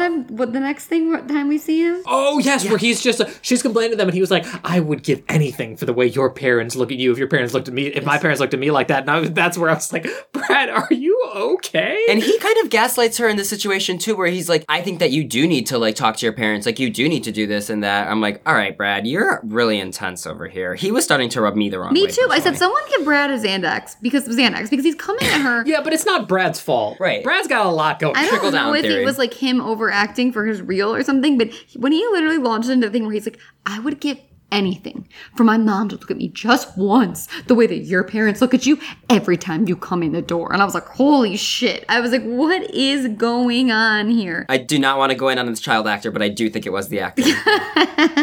And then like Kimberly's like, hey, calm down, man. Whatever. That was weird. My friend just had a little bit of a moment. And then the teacher says, you don't need to graduate high school to be successful. And I was like, that's not what we should be telling children. No. And then he says something that I wrote down that is, your future always lies with you. He's fucking talking like the inside of a Dove chocolate. I can't get on board with this man. I would have said fortune cookie, but okay. Specific And reference. he thinks he's full of whimsy. He thinks he's full of whimsy, this actor. And then... Why do none of us have any idea what happens in this movie in what order? Because this last part really runs together. Yeah, and it was a lot of jumping from art room to nursery to art room You're right. to nursery. Like, I don't even know we talked about it. I don't know where the scene where she mixes the babies up is. I don't know. oh yeah, what the heck. yeah, you were like, oh, it's too early. It wasn't. I was fucking right. It was there, man. Maybe I assumed I made a note about it, but I guess I didn't. It's crazy she does that. Yeah. Like, I kind of love her stunning on them for that, but just being like, you don't even know your own She guy. gaslights her parents. She like moves the babies There's around. also a big through line a little earlier on about how the dad is spending no time with them and they're like going to grow up not knowing they even have a father, Yeah. which is kind of dark. And then So she dark. really preys on those fears and makes him think he doesn't know his children by mixing them up. Right, and that's the one penis joke that I remember is that he Yes. thinks he's holding a girl and he lives open her onesie and is like, whoa, that's a dick. Right. He doesn't say that. Also, though, I'm like, there's totally a diaper under that onesie, so Oh, that's an excellent point. just yeah. me being like, No, you're right. how could they really know? So yeah, the teacher tells Jamie that Her baby pieces sketches will be in the main. We've also seen her like looking. I think that's where that scene happens. We see her sketching the babies as she's watching them, and they come in. And like, what are you working on? She's like, nothing. is what happened. I've scrambled these babies out of order. Answer Your my goal is to riddles put them 3 back. and babies will show you which they be. You must find which babies are 1 through 5 if you wish to leave the room alive. She's super excited about that because they choose one person from each class, and she got picked from her class. Oh, is that what it was? I think Okay, so. okay, Yeah, okay. it's a big deal. She would like us to believe it's a big deal. She says it incessantly. Jesus, relax. And then we go to her telling them at breakfast, being like, my pieces have been selected for this art show. It's this night. You guys got to come and see it. And this was actually kind of a good fake out. This is probably the best fake out of them all, where the parents are like, well, we don't care. Why? We've never cared about you succeeding at things. And then she just looks at us and being like, yeah, no, I just thought I'd play with your expectations. Austin, is that the one you fell for? Which one did you fall for? Shockingly, it's not the one I was referring to, but I would agree with Lucas. There was a moment where I was like, oh, this could be real. Me but too. then they were too harsh on her. This is one that I believe. I was like, okay, no. This is one that I believe. But I thought it was going to be, if it was real, my thought was that it was going to be some big revelation where it's like, we've never cared about you getting eggs, we just want you to be happy or something. Like, it's going to be some moment, but they're just like, no, we've never cared about you. Right. And I think it's that exact moment, Albert comes in. And he's like, guess what, fam? Best news ever. I laughed at this. He comes in a great mood. And then Jamie goes, did you get paid today? Yes. Yes. I loved that as well. I was like, oh, she's really smart. Yeah, I like the character of Jamie relatively. Yeah. I think had she not talked to us like it was a one-woman show, I would like her more. Agreed. I don't like the fact that she lies calls us she told idiots me. and I don't like the way she spoke to me. I don't like the way she spoke to me. Put some respect on my name, Thank Jamie. you. At one point, she tells us, like, oh, if you were tricked by that, like, you need to go clean off the blackboard. I was like, what? Now you're handing me If you weren't paying punishments? attention, you're going to detention. She calls us like dunces. She's like, go put him the dunce cap, you silly little pig. Are you a little baby, huh? Literally, she's like, here, the baby girl. Does little pig boy think my parents don't care? Wrong. Literally, she's taunting us. But yeah, I would have actually liked it better if she brought a really intense energy of just like, no, you idiots. Yeah. But he comes in and is like, the governor is having a Parents of the Year award dinner. Why the governor is in charge of that award is beyond me. You'd think it was some like childhood association or parenting association. You guys are going to be the honored guests. They're the Parents of the Year. They're the Parents of the Year. You've won Parents of the Year. You're going to be the guests of honor. You're going to go to the governor's house. There's going to be a big ball and a dinner, etc. And they're freaking out like, oh my gosh, we're Parents of the Year. These people are not Parents of the Year. No. In no anyone's way. book. In no way. I don't know what strings Albert had to pull. This does kind of feel like it's an award that you pay for. Oh, for I think sure. Albert paid for You them to think get this wasn't award. a kickback to Don Knotts' character? That man's taking bribes left and right. He was at a cigar club with like the He was at a assistant or gentleman's whatever. club with Don. They were watching strippers, and he was like, "I got this family of Quints. You're gonna let him in, win the award. I'll secure your re-election." Like that man is running for governor on diaper money that he got under the table. Do you think Don Knotts, actual Don Knotts, with that face and voice, got a lot of women for being on TV? Yes, Because I feel like Yes. in the 50s, if you were just on TV, you were like everyone thought you were an incredible Lucas, man. yes, because I did look at his obituary to figure out when he died and how close it was to the release of Quints, and he had like 3 wives, all of whom were very hot. Like he was definitely getting it. But like, audience, look up a clip of what Don Knotts talks and looks like. He's not a heartthrob. Like Andy Griffith, sure, of course, I understand if he was getting it on the reg, but Don Knotts, really? I'm sorry, I just needed to get that thought out of my brain. But so they're freaking out, and then Jamie goes and picks up the invitation. They're already talking about like, oh, we can't wait to go. We're so excited. It's happening. We're gonna be there. Yeah. Great. They like run upstairs. Jamie picks up the invitation and sees that it's Saturday night at 7 p.m., the same exact time as her art show. And then she has a psychotic break. From an acting standpoint, I loved it. Oh, yeah. We get a close up on her face, and she does some really good fake I'm about to cry. Yeah. Because I don't think I don't know if Kimberly J. Brown knows how to cry on command, but I don't think she really knew how to figure it out, because you never see her actively crying. No actual tears. You just see her face kind of like welling up. The voice gets a little shaky. But this is what got me, is that she then runs out of their house and runs to the school. Did she run with all of that emotional energy? Yes. Because she gets to school. Lucas, she gets to school and she's at a fucking 12. She was at a 10 when she saw the note. By the time she runs all the way to school, she's elevated that emotion to a 12. And then she has a psychotic break. That she walks to school, but I just thought it was really funny for like running along the side of the highway, just like crying. Like at a certain point, you would be like, "What am I doing?" Breaking pencils along the way. Yeah, just like She is single-minded of her goal of getting there and destroying those photos. Like, she has a full psychotic break. She runs past her friends who are like, what's wrong with her? I mean, you gotta pay some lip service to the incredible background actors who are just looking at her like, what the hell is her problem? As she just storms in, running and crying. But then she storms past her friends follow her. She starts ripping up the drawings of the Quints like a maniac. And the way that her friend kind of taunts her here just absolutely sent me. They're like, what are you doing? What's wrong with you? They're trying to like rip the drawings out of her hand, and she's like, my parents are parents of the year. And they're like, they just keep like yes-anding her, kind of being like, where is the actual problem to explain this stupid white woman antic you're having? Like, she was like, and they're parents of the year, and blah, blah, blah. And it's and they're like, yes, and where's like they're expecting her to say someone's dead for the way she's acting, and she's just acting fucking nuts. And then, or that her parents have fully abandoned her. And then she drops the meeting. It means they don't care about me, they don't love me, or whatever the fuck she says there. She says, no matter what she does, it's never going to be enough. Woof. Woof. Which I really just wanted Brad to just be like, get off your freaking high horse. You don't even That's know. what I'm saying. That's why it was Brad that was like, yes, and like, where's the problem here, sweetie? Like, relax. Like he was not. Brad's like, do you know the last time I ate dinner? Do you think Brad murdered his parents because of how neglectful they were and just no one has ever noticed? You think he had a little Menendez? He's just so independent. He is a genius. He could probably get away with the perfect crime. Right, and like now he's reached that point, can't really take care of himself anymore. Because like for the first like week after you murder your parents as a child, as we all can assume, you're like riding high, you're eating sugar all the time. Lasagna and cake. Lasagna and cake, lasagna exactly. and cake. That's the lasagna and cake phase after Menendez. But at a certain point, the bills are going to pile up and you don't have the account numbers for these things. Exactly. You just... He doesn't know his social security number. You can't drive the car to go get food or go to the grocery store. You're living off school lunches and the generosity of your neighbors, I guess, when you just show up at the doorstep being like, hey, can you maybe give me some food? My parents didn't make me anything. Right. So I think maybe the whole town thinks they're terrible parents, but they're actually dead in their beds. I wouldn't put it past him. I get He's what got you're some crazy saying. eyes. All right. He does have crazy eyes. You're 100% right. But yeah, she just has torn up a bunch of her things. And you'd think her friends would be enough to get her through this, but no, Mr. Blackmer's got to inject himself into the situation. Of course he does. I forget exactly what he says to like calm her down, but he's like, well, there's a few sketches that we've saved, I'm sure, that are safe. I'm sure we can use those. I don't remember what else he says. Or I do really some more. tuned I out don't when this care. guy walked on screen. I don't care. He was like, you could whip up some more. I was like, This woman's draw having a for me, break. yeah, exactly. Well, now she says she's no longer going to the art show because of that. Yeah, she's out on the art show. That's what she says to him. He's not going to the art show. And he's like, okay, I'll still display your pieces, but it's not going to be cool because, you're not there.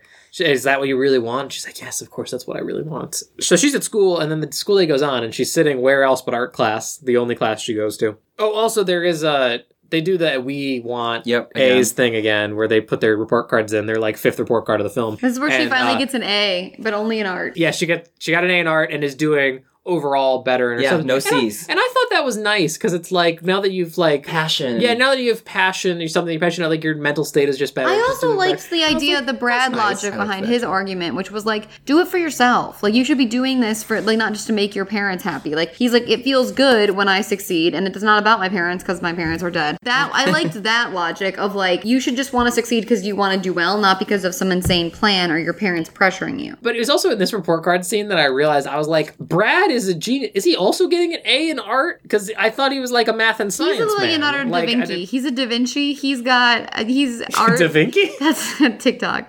I know what he's got art, science, math. He's got it all. He's a Renaissance man. He's a true Renaissance man. He's going to GW too. I don't think we ever mentioned that he's going to the magnet school. He wants to go to that magnet school. And actually, killing your parents, that's a well of artistic depth that goes on forever. I'm sure his paintings are really dark and foreboding. Fair. Mr. B is just like, wow, Brad, you keep turning in this same still life of dead bodies. It almost looks like a crime scene. It almost looks like a crime scene. But I'm not going to raise any questions. But tell me more about your friends. I want to know about those girls. Right. And then she's sitting in the art class, and the principal, I guess, comes up. And Mr. B goes to talk to him, and he goes up to Jamie, and again gets way too close to her freaking face and says, everything's all right, but something has happened. We do a hard cut to her pulling up to the hospital, and I say her, he drove her. That is not allowed ever. Yep. Oh, I didn't pick up on that. Yep. Because this is the first time we see his VW orange bus. Yeah, which is a crazy vehicle. Drives her alone to the hospital. No school would ever do that. No one's here to take her. I guess her favorite teacher is gonna drive her to the hospital. You know that one that's spending a lot of time with her outside of school hours and giving her a lot of weird motivational talks? Put her in a car alone with him and see how that shakes out. Never was this okay. She rushes in and meets up with the parents, and they fill her in that it's Adam. He's running a fever, and the baby looks fine. He's rolling back and forth. I told you, Adam's doing this for attention, guys. He knows he has to bring the family together somehow, and he's like, I'm gonna fake a medical emergency. Right? He told the other Quints to hop on top of him and get him really hot to get his temperature up. It's like a baby genius's level of planning. I just love the idea of all those chubby babies stacked on top of each other, rubbing themselves together for friction. I really do too. It's an adorable and funny thought. Oh gosh, now I'm thinking of them like sneaking into like a movie in a trench doing coat. like a trend. Okay, guys, is it so wrong to say that that's the movie I wanted all along? Like, I wanted just Quints and that movie's just baby geniuses, I think. I wanted just the Boss Baby. Should I watch the Boss Baby today? I don't think anyone should watch the Boss Baby ever. But yeah, the baby's sick, and then Albert shows up, and they're like, he's fine.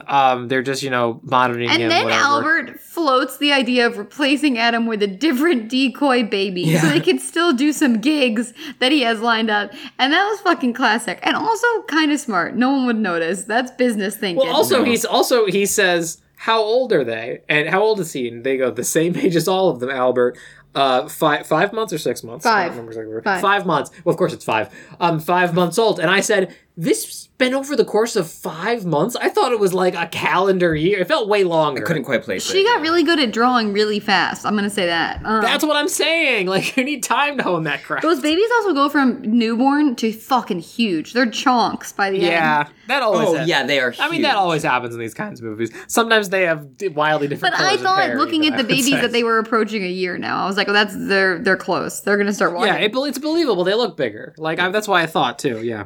But before Albert even comes in, Jamie gives... Oh, right, the speech. Yes, excuse me. Just great communication. Yeah, go ahead, Austin, go on. Expressing how she wants to feel and, like, literally telling them that, like, I don't want to follow your plans. I want to do my own thing. And then they, as a good parent, are just saying, like, we just want what's best of you. That's why we try so hard. But she was like, yeah, but you're not listening to me. Like, this is what's best for me right now. And, like, you need to be supportive of that. She also, when, like, in that Quint scene where she mixes them up, she's like, you guys aren't getting to know them and, like, you're selling them out and just treating them as Quints. And, like, we just want what's best for them. And she goes, how do you know what's best for them? And it's supposed to be parallel between her and the babies. You're right. I didn't even think about that. This movie, I feel like we were joking about this movie genuinely does have layers. No, I really did think it was deep, yeah. But yeah, that was the other good heart-to-heart where I was like, I'm on board with this heart-to-heart. Yeah, I was on board with that. Really listening. And it was just, but I did like it because it was one of those heart-to-hearts where it's like, she's right and they're right, though. You know what I mean? Like, as an older person, I'm like, they both, like, were right in their own ways. They just needed to communicate with each other, where it's like, they're not, like, trying to put pressure on you. They just want to give you a better life. And they are trying to just make your dreams come true, which is, that's also not wrong. Nobody's in the wrong here. They just need to communicate. And I love that. I feel bad. I want to apologize to the listeners because I feel like they listen to this podcast expecting jokes and goofs, not to make fun of it. We've just been doing like a theme breakdown and all of the deep, various underlying elements of this movie more than anything else. Has so many. It's just, there's so much. But they fire the manager. Let's keep going. Yeah, Albert's like, let's get a decoy baby. And they're like, guess what? You're fired. There's no way we would break them up. And the fact that you suggest that is truly detestable to us. We knew you were evil all along, even though he kind of wasn't. He was just kind of slimy. He was just a manager. I would say he's doing his job. He's trying to keep that gig book. Yeah. That's his fucking job. Yeah, he's trying to keep them in the papers, which should be hard because the mom runs one. So yeah, he's fired. Adam's fine, pretty much. We jump forward to the night of the gala. Parents leave. The 3 kids are in charge of watching 5 newborns. Yeah, 5-month-old babies. I left with 3 13-year-olds. Let's see how this shakes out. This is so weird. This is where my note is. I forgot that Don Knotts was showing up. Like I had forgotten. I did too. So yeah, they go to the governor's mansion or whatever. He's there, and they were both there. And Don Knotts walks out, and I was like, oh yeah, I forgot Don Knotts was supposed to pop his head in somewhere. This is like, God, this is not how you structure a movie. No, it's not. They show up, and he's like, well, where are the Quints? And they're like, oh, safe at home, sound asleep. And he's like, well, no, I'm not going to do a Don Knotts impression.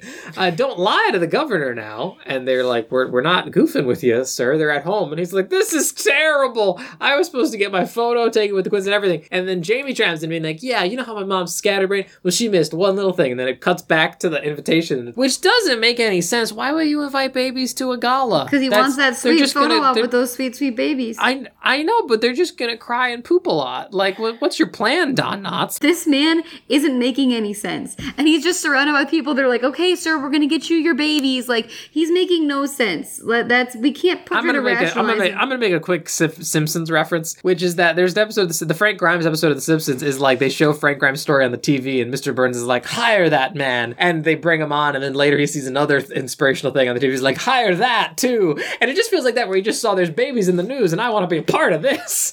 Like, because I kid you not, audience, he loves those babies so much. He's like, he's not freaking freaking out that they're not there because anyone would just be like, oh, that's all right, you know, whatever. But he's like, I just wanted a picture with those sweet little ones. I am doing a Don Knotts impression. Yeah, you are really sliding into it, and nobody asked you to. That's I can't stop it. Don's spirit is inhabiting me. I mean, I can't hold it in. I've got to get it out. And they're like freaking out, being like, well, I'll send the National Guard for those babies and all that stuff. And then whistles. Yeah, and like somebody brings him a phone, which I just thought wildly misusing. And he ends up being like, get those babies ready for transport. We're coming for them. And so also flash back to the house. Like, oh god, the final act of this movie sucks. It's so all over the place. Jamie has realized this, and they've prepped the babies. They got them all dressed. They got them in their little carrier is their term for that? I can't think of it. Carrier. Yeah, car seat carrier. And who do they call? Their teacher. You know how you call your teacher to good come old Mr. B. pick you up in his creepy van? And then Jamie, don't give that man your home address. And then guess what, guys? His van breaks down. Because that's the kind of person this guy is. And that was also a trap. Thank God they got out of there. I know, that felt like a trap, right? That was a complete sand trap. Tell you what, Zoe, Brad, why don't you walk 10 miles to go How about help? You two we'll stay here. Me and Jamie will hang back. Yeah, exactly correct. That was his plan. Then they take 5 babies onto a public bus. They get on a bus, and then they take the bus to a train stop, and then they get on a subway with an ad of Quints on the train. Yes, which thank I thought you. was funny. Then they get on the train, and there's like, okay, we made it. We're pulling this off. We're a couple of teenagers making our way in the world. What could go wrong? And then a big group of bikers, scary bikers? ?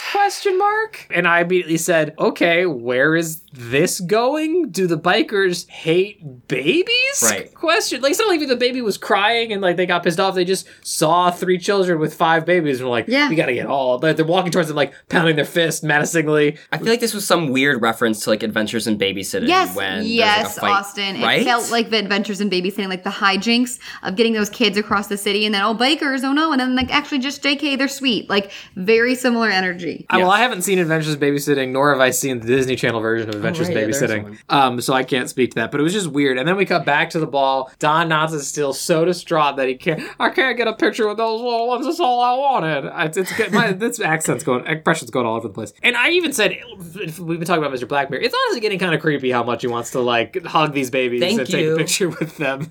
It's disturbing to me. And then just like the bikers enter carrying all the babies. They carry them into the ball. And it's never explained why they wanted to help him out. Like, maybe, I guess they're just good dudes, but I thought wouldn't it be funny if he was like, oh my gosh, it's the Quints. I love the Quints. Like something like that. Right, if they recognize them from the ads. Yeah, something. Because they did not drive them on motorcycles from the train stop to the place because they didn't have their bikes on the train. I would have loved to see that. Like a motorcycle posse with a baby on it. Sidecars. Like, in the sidecar. Yeah, that would have been awesome. Why didn't they do that? It wasn't in the budget. For sure that was cut. There's something on the cutting room floor with like the bikers like connecting with them and then realizing like that got I mentioned it already. Time. This movie is a tight hour 20. Usually they're like about an hour 30. Yeah. I think they definitely cut it down a bit. But yeah, the babies just show up, the bikers hand them all off, and then they're like, thanks bikers, and the bikers leave with like saying one line. They were essentially irrelevant. Yeah, some would say. Just there as another classic fake out, but it's like a real fake out because it actually happens. This time, it wasn't a dream sequence. And then guess where we go? The fucking art show. Yeah, she's the Don Knotts governor says, my driver will take you wherever you need to go. And she's just like, and so I had to take us all out for ice cream. And then it's a fantasy of them getting, although I did like in this fake out though,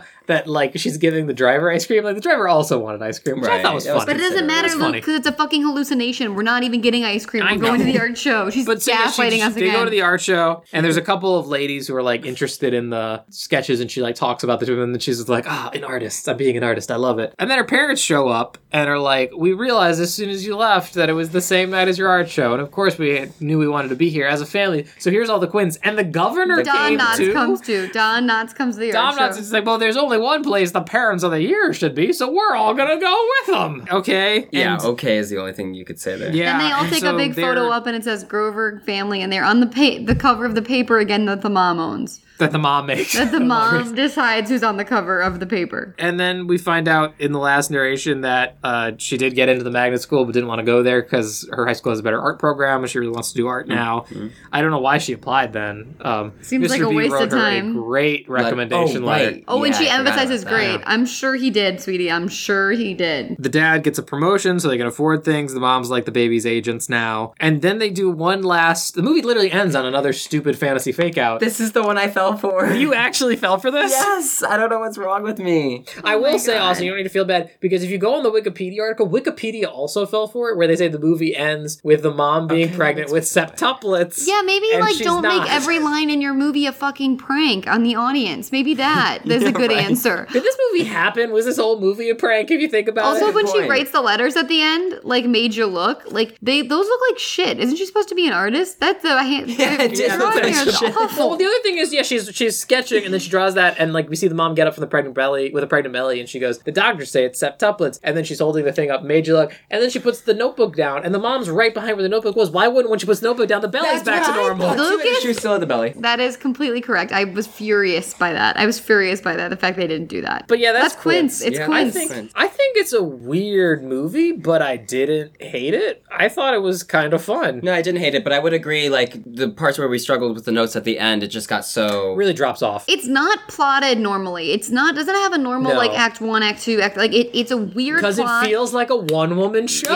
Yeah, I guess you're kind of right. But I will say, saved by the acting of Kimberly J. Brown, and the parents are good. The parents' performances were good. They're good. Only damaging performance, that fucking art teacher really took away from the whole movie for me, but the parents were good. Let's not sugarcoat it. Some of the babies really could have brought more. We know what roles, and Charlie, you know what I mean. We know what I mean.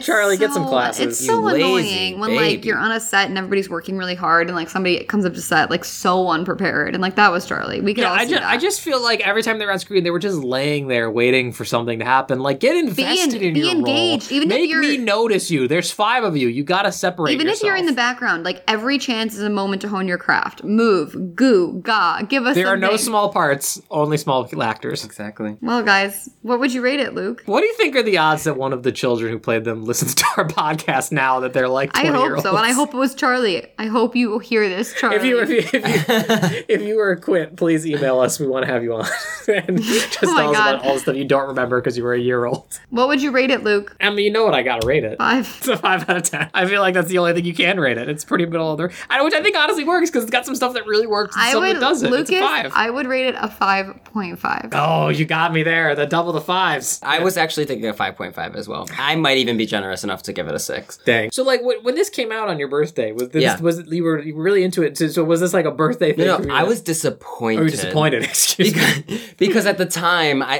think the themes of this were a little more adults or older teenager to understand. And I was like, I don't know, 2000, so I was 6 at the time. So I was not very excited to see a bunch of babies on screen. I was like, I wanted it to be Kim Possible. Fair. It can't all be Kim Possible. No. But it holds up well. It feels, honestly, this is my final theory, I think the whole movie was Adam's fever dream. Oh, when he was in the hospital. It's like a David... We could have gone back into his mind. Oh. It's like that Rugrats theory where everyone thinks all the Rugrats are dead and it's just Angelica's mind. This all happened in Adam's fever dream. I agree. Do we have any taglines we want to throw out? Birth control. Yes. Yeah, we didn't talk about that. Birth control, and also call the police. If a teacher speaks to you that way, call the police. Yes, 100%. That's a I would even say just tell someone. Tell someone. I don't trust anyone at that school. Don't make a call out post on the internet. No. Not at that school. They hired him and they're protecting him. Get an outsider to help. The police, the fire department. Should she have gone to the magnet school? Maybe get away from that man. Maybe because what they just said that their school has a better art program. It's not that the next school didn't have an art program. Sure. She maybe should have gone to the magnet school. Yeah. But yeah, I think that'll do it for us this month. Austin, where can people find you on the internet? You guys can find me pretty much on Instagram, AustyO, that is AUSTY_OH. And I would say that's primarily where you could see me, or you could check out my IMDb page. Yes, if you need someone to do an incredible acting job, Austin here. He does more than adult diapers, folks. He does more. He's got range. Yes. If you need someone to be the sponsor of your diaper company, Austin, he's your man. You can find me online at wildfire_king. That's my Twitter. Find my Patreon at patreon.com/Lucas Tyler. Thank you so much to everybody supporting me there. Emma, where can people find you on the internet? They can find me at Emma Stone Tyler on Twitter, Instagram, and TikTok. And you can find us on Twitter at DComedy Podcast. Give us a follow there. Become a loyal DComrade so you can see when episodes and what are coming up. If you were on there, you would have seen that this was going to be a Quints episode much before it came out, but here we are.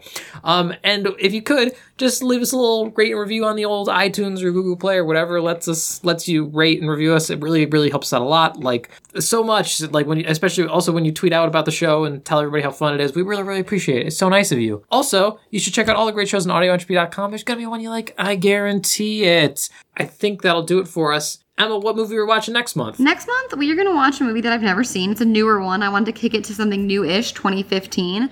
We're going to watch Invisible Sister. That sounds bad. All I know is that it's starring the girl from Girl Meets World, and it's about a student who turns her older sister invisible due to a failed science project. So a kind of weird science element, which I'm interested to watch. Some magical realism. I maintain that sounds bad. Great. But okay. Good, here we go. But you know what? We did basically forget to do Modern Movie May, so I guess Modern Movie June, whatever. All right, guys, I think that's going to do it for us. Everybody, I hope you have a great month. Stay safe out there. Austin, thank you so much for joining us. Thank you both so much for having me. We had a great time having you.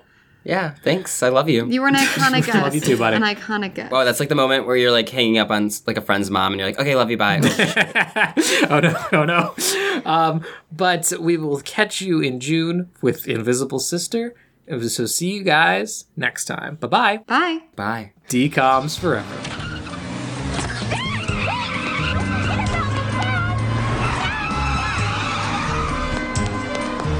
Honey, I'm so sorry. Sorry. It's a boy! Adam! Yes! It's a boy!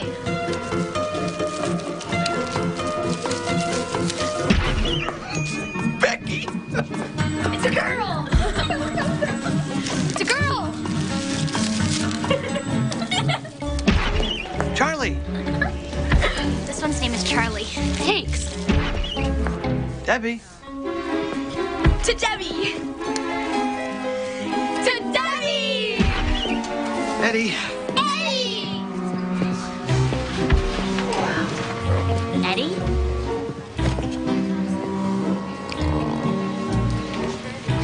You're gonna need this. Huh? Thanks. I think you're gonna need these more. Thanks.